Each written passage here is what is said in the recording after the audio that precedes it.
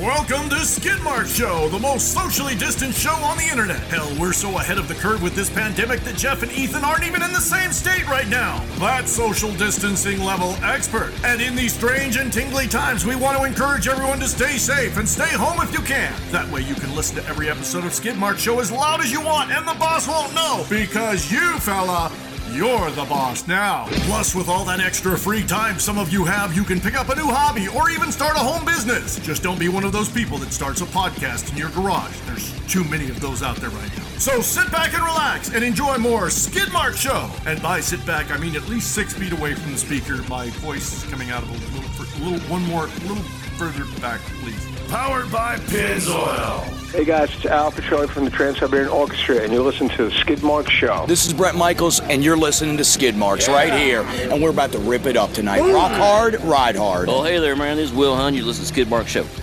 Hello, and welcome to episode 115 of Skidmarks Show, your favorite podcast to keep you warm on those cold quarantine nights. Or if you're in the South, we'll keep you cool on those hot quarantine days. Okay, even I feel weird now. On this effluviant episode, Jeff gets Dave Shuten on the phone. Dave has a show on the Discovery Channel you might have heard of called The Car Kings.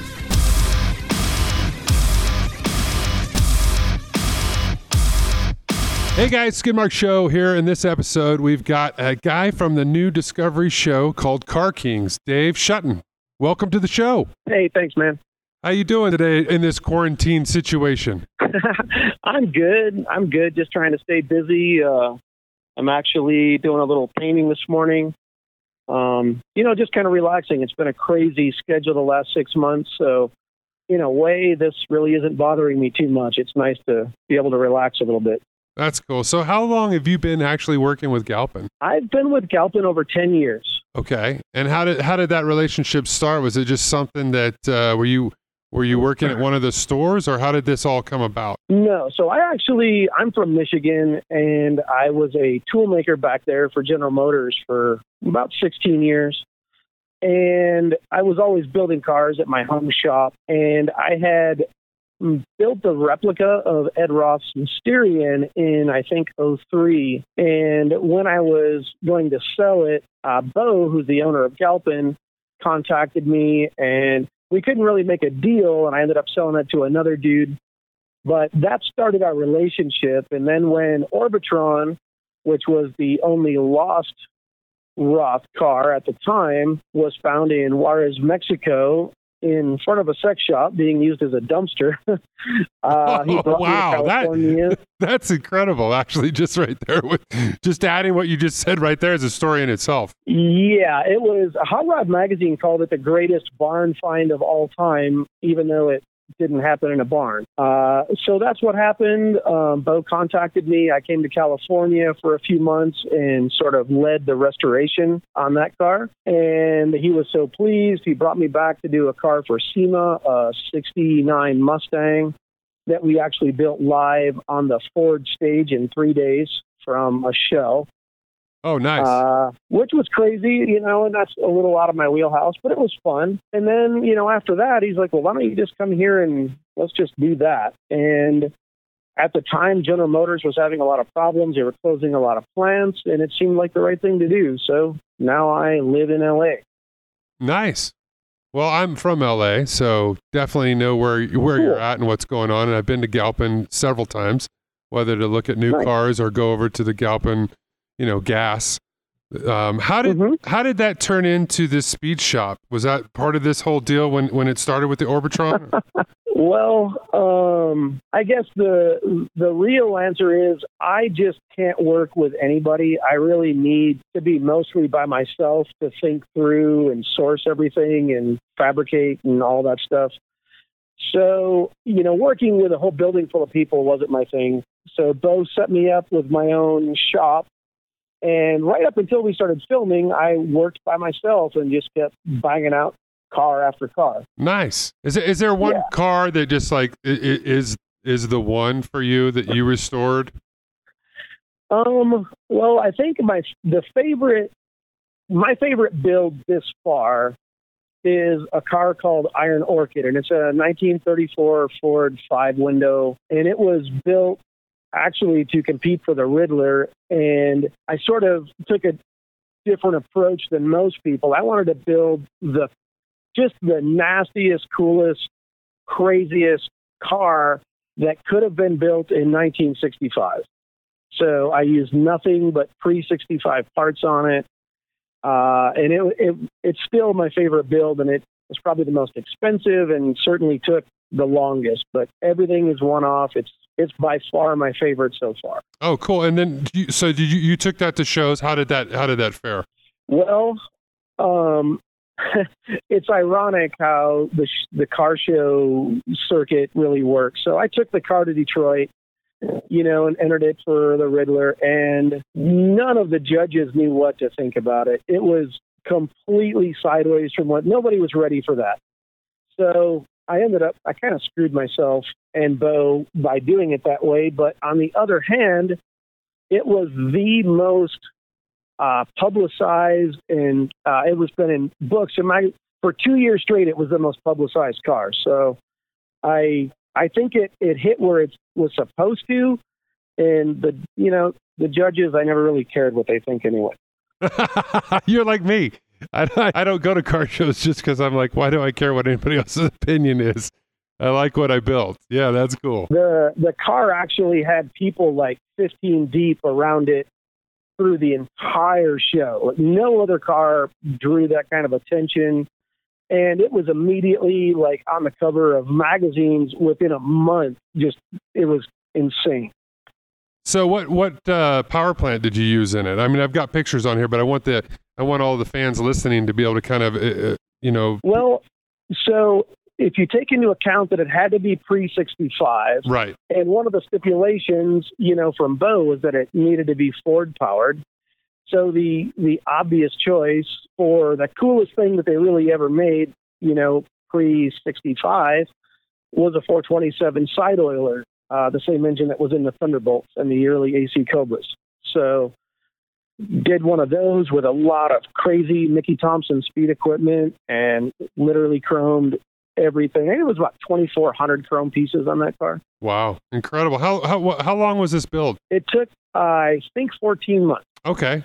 Which is the longest I've ever spent on a single car in my life. Well, there you go. But then if you fast forward 2014, you guys were inducted to the Hall of Fame. Yeah, that was really cool. I think I was, if not or certainly one of the youngest people to be inducted into that. It was a huge honor. Really cool when, your peers and the people that you really look up to think that highly of what you're doing. That's what really matters. Yeah, so you guys were inducted to the National Rod and Custom Car Hall of Fame. And yeah, so that in itself was really even kind of, I would say, even better than winning the Riddler. Yeah, the Riddler thing, just like the AMBR thing out here at Grand National, it's very prestigious, but it's a really political situation, and I'm not great at playing all those games. I just want to build cool shit. Gotcha. Me too. I'm the same way. It's like when I want to build something, game off. I mean, I don't care what anybody thinks, how it's going to turn out. Mm-hmm. It's just, it's my vision. It's what I want to do. And I feel like you're the same way when it comes to that. So then fast forward a little bit for us and tell us, how did this show come about? Was this something you always wanted to do? Get on TV with Discovery and show what you can do on TV? Or was something that Bo was interested in getting back into? Because Galpin's been involved with quite a few reality shows over the years. Correct. Yeah.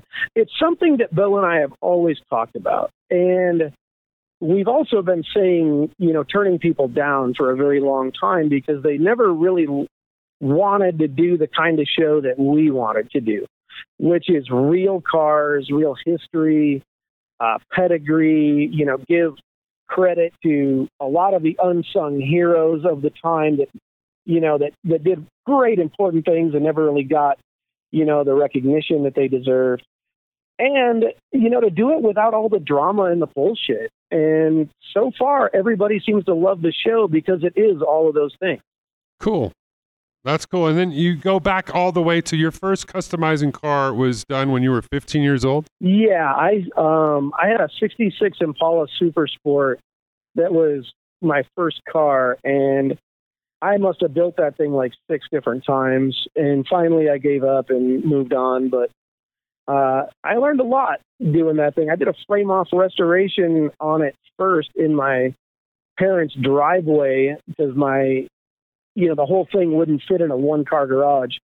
So I did some great pictures of the body on cinder blocks and the frame in the garage. And, we all kind of start in the same place, I think. And, some of us just get to keep playing longer than others. Yeah, I think that remains the same. I bought my first car when I was 13. I bought a 69 Z28 and tinkered with it a little bit. And then I think my parents thought it was too much horsepower. I was going to kill myself. And I moved to a lowered 85 GMC truck. So, you kind of just go through those, stages, I went from a 302 DZ motor to a 305 gutless General Motors motor. But hey, those were the times, right? Oh, yeah. I remember in the early 90s, the first car I bought brand new, or truck, I should say, was a 91 GMC Cyclone. And that was my daily in Michigan for like 3 years. Oh, well, those are sick trucks. Yeah, I still miss that thing. It was so much fun to drive. Holy shit. And I think, and they're already starting to come up in value, but I would think for, like 10 years from now, people are going to be restoring those, and the Typhoons and stuff like that is going to come back hot and heavy. Yeah, that was a weird time because, performance had all but ended at that time. And for that thing to come out and be faster than any other car made that year, even the Porsches and all the crazy stuff. I mean, I remember racing ZR1 Corvettes and Grand Nationals, and I would just murder those cars. Well, you had all-wheel drive. Correct. Yeah, yes. I mean that's a big leap forward for sure. Mm-hmm. No, that's cool. So, all the cars like you restored. I mean, I went through some of the stuff, and you've done some, Jay Ohrberg, Ed Roth, obviously with the Orbitron. Is there that one car that's out there that may not have been discovered yet, or something that you're like, I would just love to get my hands on it and put my touch to it? There's a couple of those actually, and I sadly I know exactly where they are, and I just haven't been able to buy them yet. One of them is the X-Sonic, which is a 57 Corvette made into a bubble top show car. Oh wow! And it's important because it crosses a lot of bridges. It was a 57 Fuelie Corvette, which is arguably one of the best vets ever. And then you add the full custom show car treatment to it, which is rad. And Larry Watson painted it like 20 different times, and it kept getting changed. But the most significant thing is it's the first documented car with hydraulic suspension. So essentially, it's the first lowrider. Oh, I never thought of that. So yeah, that's interesting. So it does have a big story there, and what a curve. And you know where the car is? Yeah, exactly. Yeah, I do. I know where the car is. It's here in California. I've been trying to get it for about 12 years. I hear he might be getting, close to finally wanting to do something, but it's hard to say. All right, so then let's look at this car, because you go from something like that to something that measured 23 feet long and 6 feet wide. Oh, is that the Pink Panther? Yes. Yeah, that one was pretty insane. Just because, most of these cars that were built as full show cars of the time, or show rods, as we've always called them, they weren't really ever made to drive, not like a car. So you're essentially driving a sculpture, and they're just not made for, like the Pink Panther, for instance. I did an episode on Jay Leno where I drove him around on that car, and he was in the back, in his pink tux, and it was pretty ridiculous and funny, but I'm smashed up in the front cockpit of this thing, and it's like a hand throttle, and the brakes on the wrong side, and the steering wheel's like 8 inches, and the car is so big, and you can't see anything. It's terrifying. And the engine's right behind your head. You can't hear anything. You can barely see anything. It was trippy. It's one of the weirdest things I've ever done and drove by far. Did you start with building models? I did. I mean, I blame Hot Wheels for the initial ruining of my brain, but model kits and then customizing them and everything. Oh yeah, that was fantastic. So you blame Larry Wood for all the crazy ideas that popped in your head? 100%. And I told him that. He came to visit me a couple of years ago, and it was so cool to finally meet him, and to see how cool, he was he was so excited when I told him that he basically sparked my whole career with his designs and and I don't know if a lot of people know this, but the original 16 Hot Wheels, the very first ones, were all real cars, and they were all Southern California cars, except for the Diora, which was Alexander Brothers out of Michigan. So, those were his car club buddies. That's how this all started, was with him in the early times car club with Dan Woods and Jake Jacobs and all these heavy hitters back in the day, and they were just having fun. They had no idea they were making history. No doubt. And that's so cool, because I didn't even know that about the first 16. I had a few of them, but I never knew that story behind them. So that's pretty cool. Mm-hmm. His El Camino is at the Peterson right now. Harry Bradley's, who also was a big part of Hot Wheels. And it was the custom fleet line, one of the original 16. So that car is available for people to see as well. At the Peterson. That's cool. No doubt. So working with Bo Bachman, that's got to be pretty cool, because Galpin is a huge name in the car world, but he's also a huge car fanatic. Yeah, man. It's really cool because working with him is amazing, because he totally respects everything that I do. And, he doesn't really he doesn't have to manage me. We just got to figure out what project we want to do next. And that's it. So I love the freedom that he allows me, and I really appreciate, him tolerating my weird artist mentality and just letting me do my thing. It's amazing. I couldn't ask for anything else. That's cool. That's cool. But it's always cool when you're so passionate about what you do, but then the person you're working with or working for also has that same passion. Then that kind of lets you have that kind of freedom to move around, but also you guys have a common goal. So that's kind of cool to have that. So what could we expect to see currently in the showroom at the Speed Shop? Let's see. Is there anything you could talk about, I should say? In the showroom at the Speed Shop, which is a small one, we have a lot of great history in there. There is a couple of Barris cars, the bed buggy, the mail truck. Also, speaking of Larry Wood, there is the Stage Fright show rod, which was actually one of my very first Hot Wheels in the early 70s. We have the Moonliner, Streamliner, Bonneville car that was raced in the late 50s. There's a whole bunch of Von Dutch stuff, including his Toad, which is a little car made out of an Isetta. There is the crazy Henry J drag car that I built a couple of years ago called Henry Jaded, and an Ed Roth kit trike that I did last year, and the recreation of the Garrity and Crawford Grasshopper from the cover of Hot Rod Magazine 1959. Wow, there's a lot of history just there in that one room. Right. And then the collection, right now we have, I think, 7 of our Roth cars, including Iron Orchid, in the National Corvette Museum in Bowling Green, Kentucky, for a big Ed Roth exhibit that's going on there for a year. So that's a really cool thing and a big honor, and it gets all those cars out there where a lot more people can see them. And we have all the Dan Woods trucks that have been restored, Chuck Miller's Riddler winning fire truck in the collection, a whole bunch of Roth stuff still. There's Winfield trucks, his Pacifica and his gold shop truck, the Pink Panther, the Twin Bathtub, which is next week's episode on Monday, and then, a bunch of Shelbys and a lot of great Ford stuff, a lot of early race cars that we sponsored, like the backup pickup and the 4-engine Mustang, Larry Fullerton's Maverick funny car with a camera in it, just all kinds of great stuff. Sounds like you have the dream job. Yeah, it is for sure, actually. I mean, I wouldn't even begin to know what I'd be doing if I wasn't doing this. Interesting part you brought up, working alone. Is it one of those things like you said, sourcing parts and just trying to be creative and fabrication wise?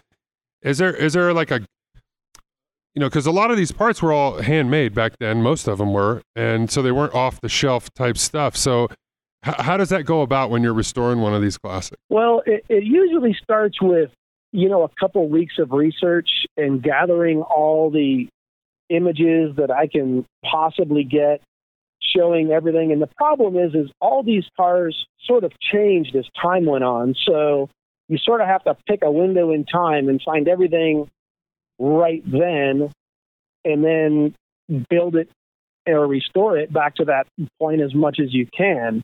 Now, a lot of the stuff that were used on these custom cars and the show cars were aftermarket accessory items and speed equipment. And so you really have to be familiar with, all of that stuff that was aftermarket sold from the 50s right through like the 70s to be able to even identify what half of that stuff is.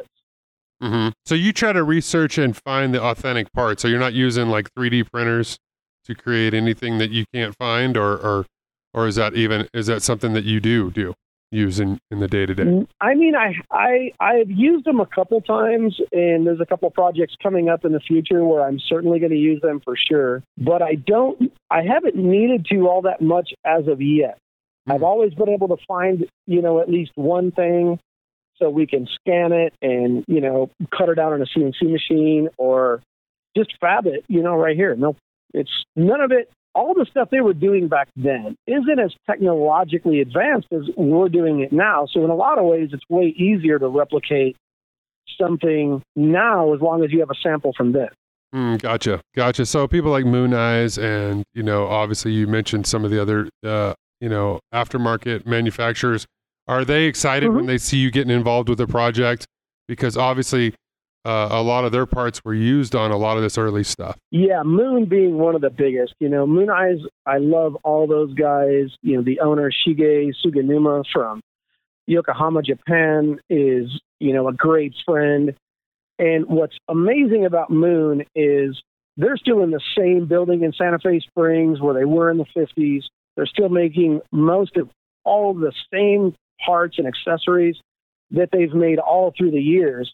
And they're doing them all the same way on the same machines. And, there's just not a lot of places out there, save Offenhauser or Isky or whatever, that's sort of a time warp where you go there and it's just like walking back in there. I mean, it's pretty great.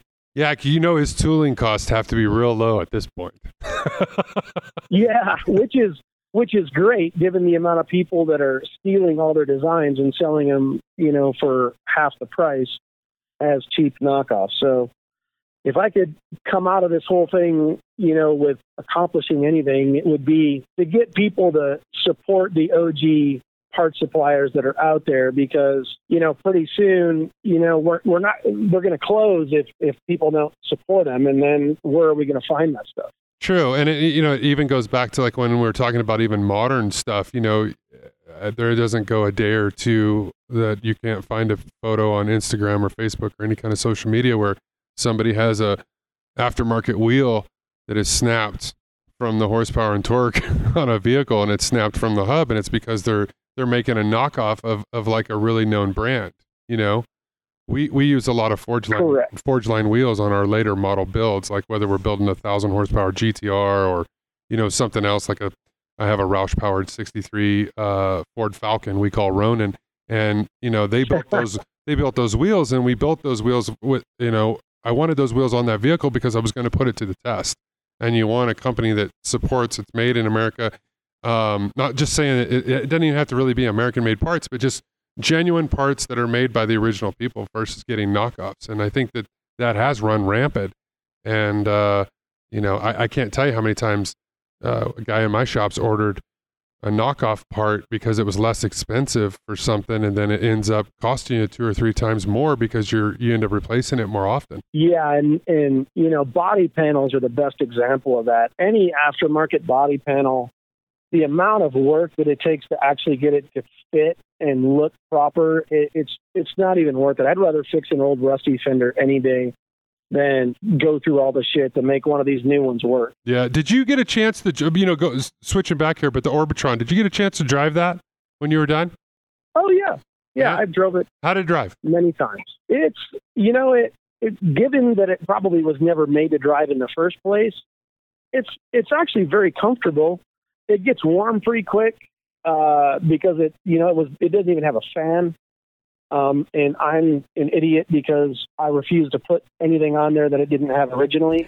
It doesn't run for long. I don't think you're an idiot for that. I think that's cool. It's all about keeping it real, Mm-hmm. I remember a couple of years ago, we actually drove that up to collect our trophy at the Amelia Island Concourse, amongst all the Bugattis and the Rolls Royces and all that crazy multi-million-dollar shit.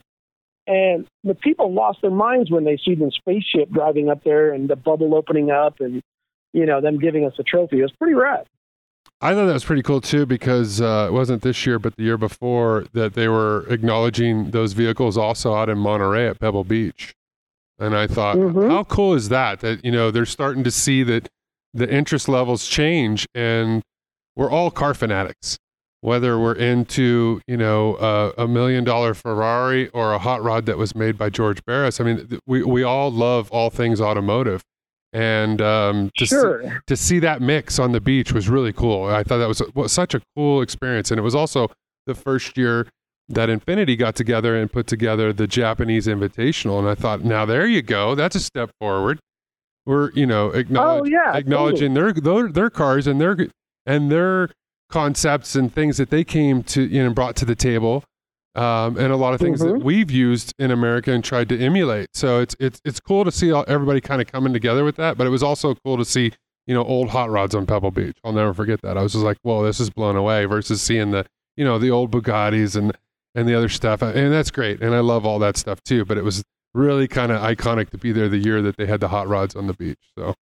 Yeah, I remember the first time we've had Orbitron at several concourse events, and I remember the very first time, and it was right after it was found and restored and whatever, and it was at Amelia Island, and we were standing out there with the car, and the typical person for that show came over, and he had this look of just utter disgust on his face, and it was so funny, and he's like, well, what is this?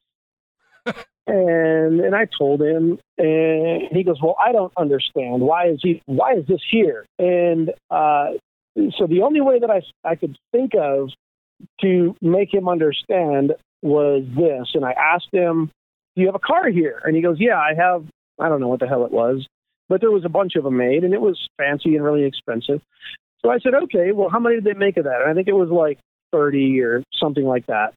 I said, well, there's only one of these, and you can't have it. And until you put it in that context where it's a one of one and it's not attainable, only then in a lot of those super high-end people's eyes does it all of a sudden automatically have value. Huh.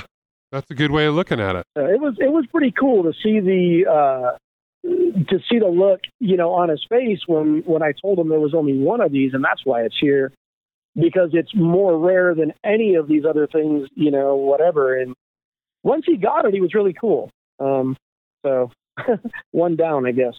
Well, one down and a whole bunch more to go. But I think it's starting to bend. And, it's kind of like, they're talking about the pandemic. We need to flatten out the curve. Well, it's the same thing goes with the car enthusiast market. And they're starting to make leaps and bounds. There's things that people are starting to change it up because they realize that, there's an old saying that, there's nobody left around that really enjoyed those cars, whether you're looking at like a original Model T or some of the other stuff. Half the people don't even know how to drive them anymore. They look at the three pedals on the floor and they don't understand it. So I think driving a Model T's, hell, it's a lot like, well, remember, Ford made tractors first. So I always just say it's like driving a tractor. Right. But unless you drove a tractor, you wouldn't know. Yeah. So that's what I'm saying. I think it's cool that they're starting to open up the ideas and understanding that as we go through time, things are changing, things are moving.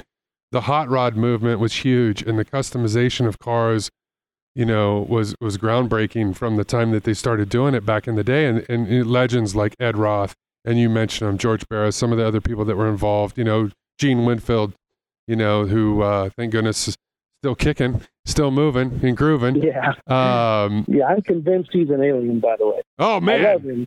I think it's awesome when you go to a show and he's cutting roofs and he's showing everybody how to chop tops. And I'm just like, wow.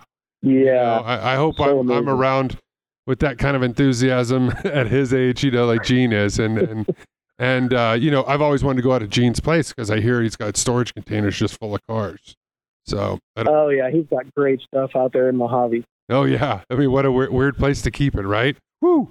little steamy, but how cool is that? So, like, we went through your influences and we talked about some of the other, restoring these iconic rides, but what are the current hot rod trends that you see going on? Well, I think traditional is really coming back strong. I think rat rod stuff is really dying finally, so that makes me a little happy. And there was a time when I was a fan, but they sort of lost their way and they got really out of control. So I'm glad that's sort of slowing down. People are really big into traditional stuff. They're using a lot of, uncommon engines now. And I love all that. I sort of live in the 60s. That's my favorite point in time for hot rods. That's where all my personal cars are based and everything. So I just think, it's really cool to see people getting interested in the old hot rod stuff, the early stuff, like the 40s and the early 50s, where it all began, so to speak. And, another good example of that is the Race of Gentlemen that Mel puts on. He does a great job and keeps it super traditional. And it's been a lot of fun. I've raced at 2 of his events and I've been to 4 of them. And it's really cool to see all those amazing vintage bikes and all the super bitchin' vintage hot rods racing on the beach. I mean, that's really cool. I'd like to see more of that. No doubt. I think the whole rat rod thing, I'm with you. I like the traditional stuff. I've also had some rat rods, but those rat rods I always felt like were stuff that would have been built back in the time. And really, it wouldn't have been considered back then. It wouldn't have been considered a rat rod. It still would have been considered a hot rod. I think where things went really bad was where people were just taking pieces and fabricating them and pouring water on them and letting them rust and adding them to there. And it was almost like they were making these, I want to say art cars for lack of a better term, but they were making, art cars and calling them a rat rod. And, they're things that wouldn't have gone together and things that didn't work. And I think the whole, if you look at the history of what I believe a real rat rod was, is a rat rod was a car that a kid didn't have a lot of money, went to junkyard and he found the rear end out of this car and he knew that this Oldsmobile motor had this much horsepower and he was mounting it up with this transmission and he was using, maybe he didn't have enough money for 4 tires, so he's buying 2, cheater slick white walls in the back or, whatever it is. But those cars to me, I mean, they're classified as a rat rod, but they really are more of what a traditional hot rod would have been. A lot of these these cars all came out of the factory with hoods, but the hot rodders were getting rid of the hoods. You know what I mean? So, and I think that's where it went bad. I think that's where I don't want to say it went bad. I mean, everybody's got their place. Everybody's got their things they like. I think I kind of tune out when they weren't well built. I mean, every rat rod that we had. And I never built one, but every one we had it took as much time or more than to build it the other way. So, they were all like, well, yeah, I think, I'm down as long as, whoever's car it is, they like it. I love it. I don't, disrespect anybody's choices. The one thing that I can say is a lot of them that I've seen aren't built safely. Oh, and yeah, no doubt. That gets a little scary to me, where I've had people come in and want something done to their car. And I said, well, yeah, but, all this other stuff, like you can't weld steel to aluminum. And that's the only thing holding your steering box in. So things like that freak me out a little bit. I mean, I don't care what anybody builds, but, brakes, steering, those come first. And, that's the shit that you just don't skimp on. Totally agree. And especially with you being around the car show circuit and even the old, like we talked about the old school show cars weren't really made to be driven. Mm-hmm. And a lot of those were the traditional, the meaning of trailer queen, because they were literally built to go on and show, and like you talked about the Pink Panther, car wasn't made to go on the Hot Rod Power Tour, No, all those cars, all those show rods, the really crazy ones, as sad as it is, probably 50% of them were never made to even move under their own power. Half of them had gutted engines. They were a static showpiece. And, they still have their place, and I love them from the art standpoint and the creative aspect. But at least I can say all the ones that I do and restore, whether they were made to work or not, they work when I'm done with them, because I'd rather drive it than push it. That's cool. Yeah, I'm the same way. I don't need my workout with my car. So yeah, exactly. And I think, coming up on next week's episode with the twin bathtub show car that was built by Reisner, toured all over the world with the Pink Panther and the milk truck and everything.